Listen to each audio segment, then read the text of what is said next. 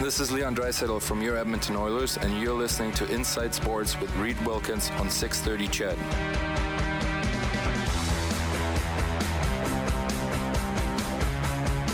Okay, thanks a lot for tuning in tonight. Chargers up 3-0 on the Chiefs. 6 minutes left in the first quarter of Thursday Night Football. Blue Jays played this afternoon. Didn't go well. They lost 11-0. Elks at Riders tomorrow. 6 o'clock countdown to kickoff game at 7:30 here on 630 CHED. The Oilers are in Penticton. Well, the Oilers prospects are in Penticton for the Young Stars tournament.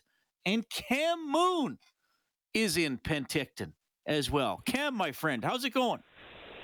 Doing very well, Reed. After a lovely first day in Penticton, and the players got out there, had a nice little practice, getting themselves set for game number 1 tomorrow against the Winnipeg Jets.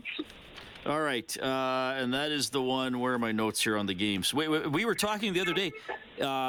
For people following this tournament, be careful. There are 2 different schedules online. Yeah. Depending on what you look for. So I actually went to the email that the Oilers sent out just to be sure. Now I can't find it, but anyway, you gotta watch out. I had it all written down. Oh, here it's tomorrow at 5. Right, that's the one tomorrow. The Jets at 5 o'clock Edmonton time. I think that is correct. 4 p.m. Pacific time. You're just going to go to the rink and hope there's a game going on. Yeah, I'm just going to hang out at the rink, and when they start playing, I'm good to go. Yes, but I'm not joking. There are, if you just Google Penticton Young Stars Tournament, you can quite easily find 2 different schedules. So, yes, yeah. I want to say cautious. It goes Winnipeg. They play Winnipeg, then Calgary, then Vancouver on Monday. So whatever schedule has that rotation should be correct. Yeah, here it is. I got it on the Oilers website. So this is all Mountain Time. So if someone happens, and people do go to Penticton for this tournament, fans go. Jets tomorrow at 5 Mountain, Flames Saturday 8:30 Mountain, Canucks Monday at 3:30 Mountain, and you can watch them all being streamed on EdmontonOilers.com. So there you go. Yes, but don't fall for any other schedule because they are out there. Have you been to that part? I mean, obviously, you've been through BC a lot when you were working for the Red Deer Rebels and stuff. Have you specifically been to Penticton ever a lot in your past? Oh, absolutely, Reed. I worked the Okanagan Hockey School in the summer of '94, and I actually ran into somebody at the rink today. He was working at the academy there, Sean Deneen, who worked at the hockey school back then and then was a pro scout in the NHL for years and years with Nashville for a while, and I want to say Colorado too. But he's back in Penticton. This is where he's from. I ran into him at the rink. So I had that summer of '94 here, which was an illustrious summer for sure. And also in the BC Junior League, when I was doing play-by-play for Nanaimo Clippers, they would play against what was then called the Penticton Panthers. They're now the Penticton Vs in the BC Hockey League. So we would come here on a regular basis. So, yeah, it's changed a little over the years, but and of course they do have the gorgeous rink, which they didn't have. They used to have the old Memorial. Now they have the newer rink that's just beautiful. Well, for a Junior A rink, the South Okanagan Events Center is what it's called. Yeah. Unbelievable for a Junior A rink. I mean, it's probably nicer than what the Coyotes might play. Like, you could have put the Coyotes there instead of putting them on the Arizona State campus, I think. That's on. There are actually, for people who haven't been there, it's smaller, obviously. It's kind of a one deck, I guess, arena. It doesn't have a big upper deck. Yeah. But there are luxury suites, wide concourses. I mean, I went there first, I guess, in 2013, and then all the rookie tournaments up until this year. It looks brand new all the time.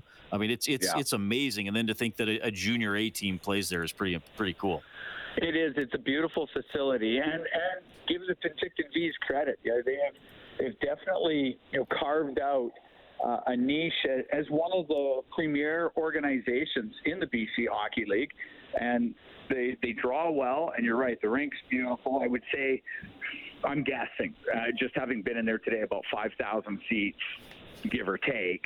But it's as nice a junior A facility, and quite honestly, it would be as good or better than quite a few at the WHL level too. So, yeah, great facility. You can just see that the attention to detail in the building was really good. Actually, I ran into to Dave Manson on the concourse today, assistant coach, and we were talking about the rink, and at some point we're going to build a new one in Prince Albert, and he was like, "This is, this is right along the lines of what they should be looking at." I would say maybe a little bit smaller, but not much, because it's a good size, it's a good rink. Yeah. Okay. So what did they do today? Tell me a little bit about practice or any other activities for the Oilers rookies today. Okay. Well, they ran through practice. They did all their medical and their testing and stuff yesterday before we traveled here. So they got all that stuff out of the way yesterday at Rogers Place. And then it was travel day, and of course it took a while to get through Kelowna, quite honestly. Landed in Kelowna, then to drive here, which if there's no traffic, it's me a little under an hour to get here, but it was bottlenecked something fierce through the middle of Kelowna, so it took much longer than that. But today was a practice. They rolled through some breakouts. They rolled out some breakouts with some pressure. They did quick power play looks, and that was about it. Like, it was just getting your feet under you. And I want to say the Oilers and the Flames were the only two at the rink today. I saw some Jets training staff. I didn't see any players around, and I think the Canucks rolled in later today, so this afternoon. So they'll get themselves, ready to go for tomorrow. And now it's about impressing management and impressing coaches. And, if you're a player that is signed, you want to put your best foot forward and maybe get an opportunity with the big club, or maybe solidify a good spot in pro. And if you're not a guy that's signed, you're working to get signed. And if you're an invite, you're certainly looking to get signed. So, yeah, now it's about impressing management, impressing coaches, and that starts tomorrow. Yeah. Okay. Well, and for the Oilers, a lot of attention on the 4 first-round draft picks there. Yeah. You got Philip Broberg, you got Dylan Holloway, you got Reed Schaefer, and you got Xavier Bourgault, who are obviously in different stages of their careers. I mean, we know that Reed Schaefer is going to wind up back with. Well, I guess I shouldn't say you never know. I suppose if he gets 17 goals in the preseason, but most likely is what I'm saying. But I think in terms of the short term. For me, anyway, I want to pay a little more attention to how Broberg and Holloway do, because they could be Oilers for all or most of the upcoming season, depending on how they do in the next 2 or 3 weeks. No, that's fair. No, those two, Philip Broberg, Dylan Holloway, they're on the cusp of NHL careers. And I would think in Broberg's case, I'll be surprised if he doesn't start with the Oilers this year. I expect him to. Dylan Holloway, I don't know if he'll start with the Oilers or just finish with the Oilers, but at some point I expect him to be with the Oilers. And the other two, Xavier Bourgault, he had a great year winning the Quebec Major Junior Championship with Shawinigan. Had a long year, had a very productive year. It'll be his first year pro. So there's expecting him to jump to the NHL level. I think that's a lofty expectation. And maybe the player has that expectation, and that's fine. But I don't think, as fans, that we should have that expectation. I think he'll spend some time in the American Hockey League and learn the pro game. And Reed Schaefer, like you said, I guess it's possible he could play in the NHL this year. But I think the most likely scenario is he goes to Seattle. The Seattle Thunderbirds are a team that went to the WHL final, eventually losing to the Edmonton Oil Kings. They are returning a lot of players. That's going to be a really good Seattle team that Reed Schaefer is going back to. And he had a breakout year last year.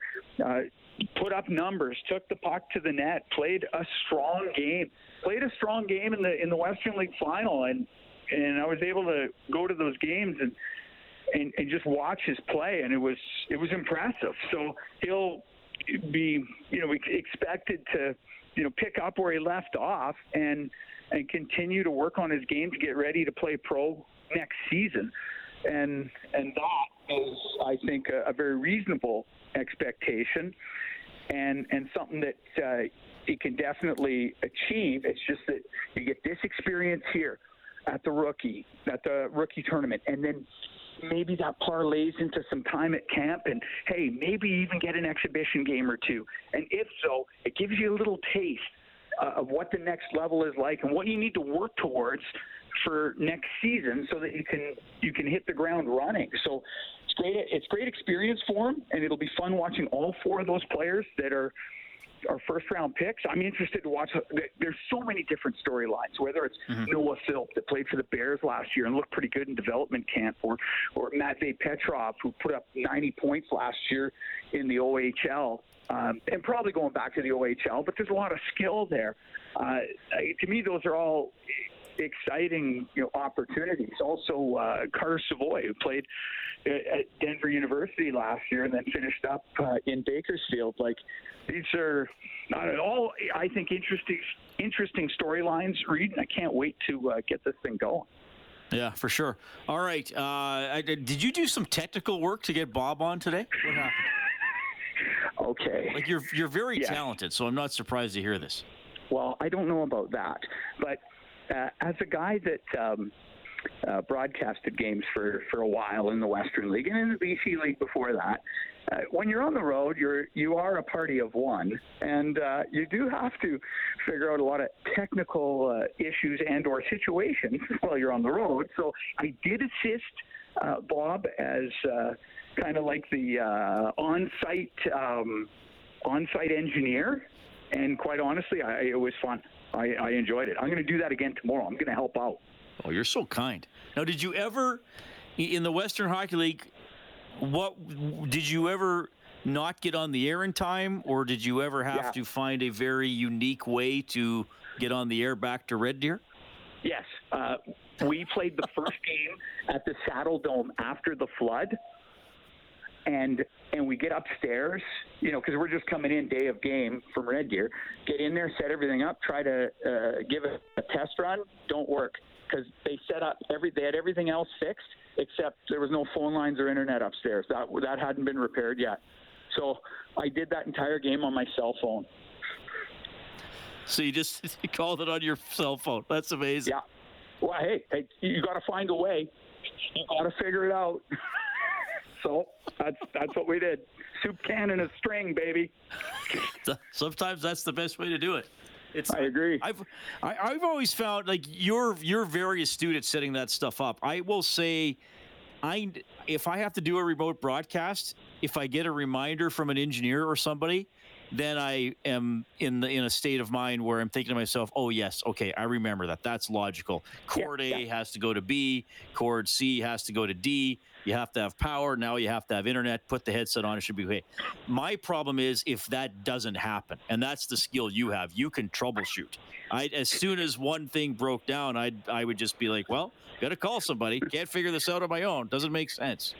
Remember Strange Brew? Hey, he hooked up our stereo, eh? That's me. That's awesome. I don't remember that line from Strange. I remember there was a lot of urination at the end of Strange Brew. Yeah. Well, that line came after they were caught in the sliding gate, and he said to him, "Don't get out of the vehicle. The tires act as insulators." He said he hooked up our stereo, eh? That's amazing.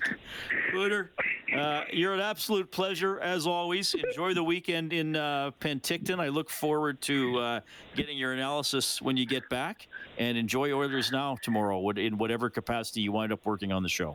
Okay, well, hopefully I get us on the air again tomorrow. Thanks. There we go.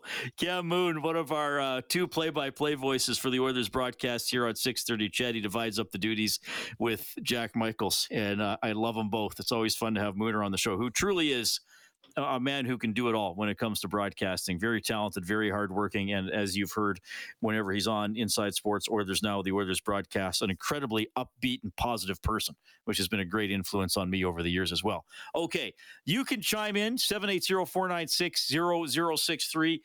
Remember, there's no Inside Sports tomorrow, but there is an Elks game in this time slot. We'll have the countdown to kickoff at 6, game at 7:30. Dave Campbell will have a preview in a few minutes. It's Inside Sports on Ched.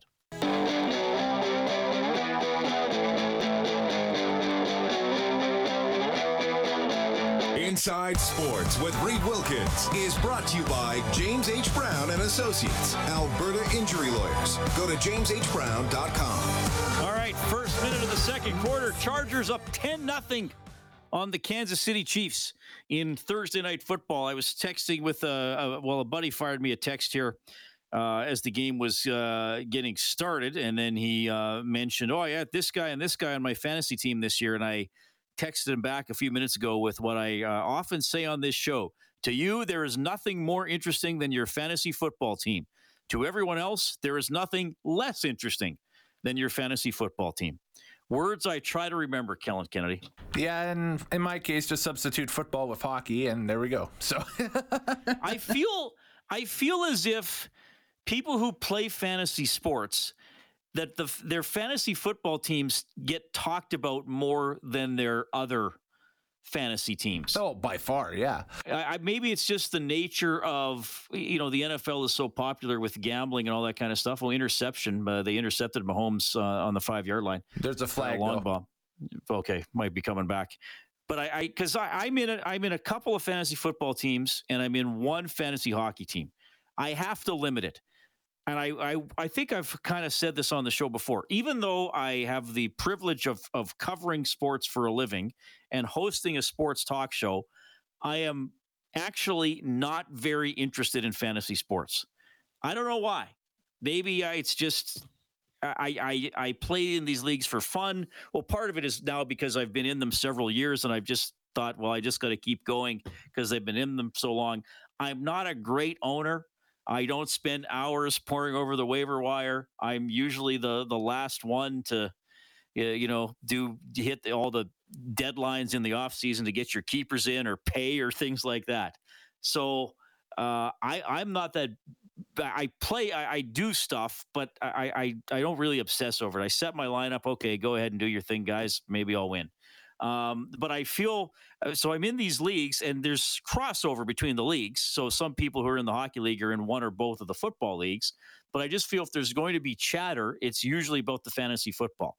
And maybe that's because basically all the games are Sunday. Of course, we got a game tonight. There's Monday nighters, but most of the games are Sunday. So you're really following your teams on Sunday. I guess fantasy hockey, well, you might, one player might play one night, two the next night, and so maybe it's not the same in terms of diving into it and following it. But yeah, it also depends on what your league is like. If you got a head-to-head, or if it's just total points or something with hockey. Yeah, well, the three leagues I do are all head-to-head. Is that not the most common now? I thought that was more common now than doing the total points. Yeah, I've done both, and head-to-head is way more fun. Well, because you can do bad and maybe still win. you play another guy. Squeak into the playoffs and then go on a run. Yeah, exactly. Yeah. But maybe we should do a show some night where we'll just say, okay, here's an hour. You can call in and you can talk about your fantasy team for a minute. Just get it out. Probably your wife or girlfriend is tired of hearing about it. Probably your coworkers and friends are tired of hearing about it. So maybe we'll be a safe space for people to unload everything they want to say about their fantasy football team. Anyway, the Chiefs did keep the ball. So now they're driving into the Chargers territory here.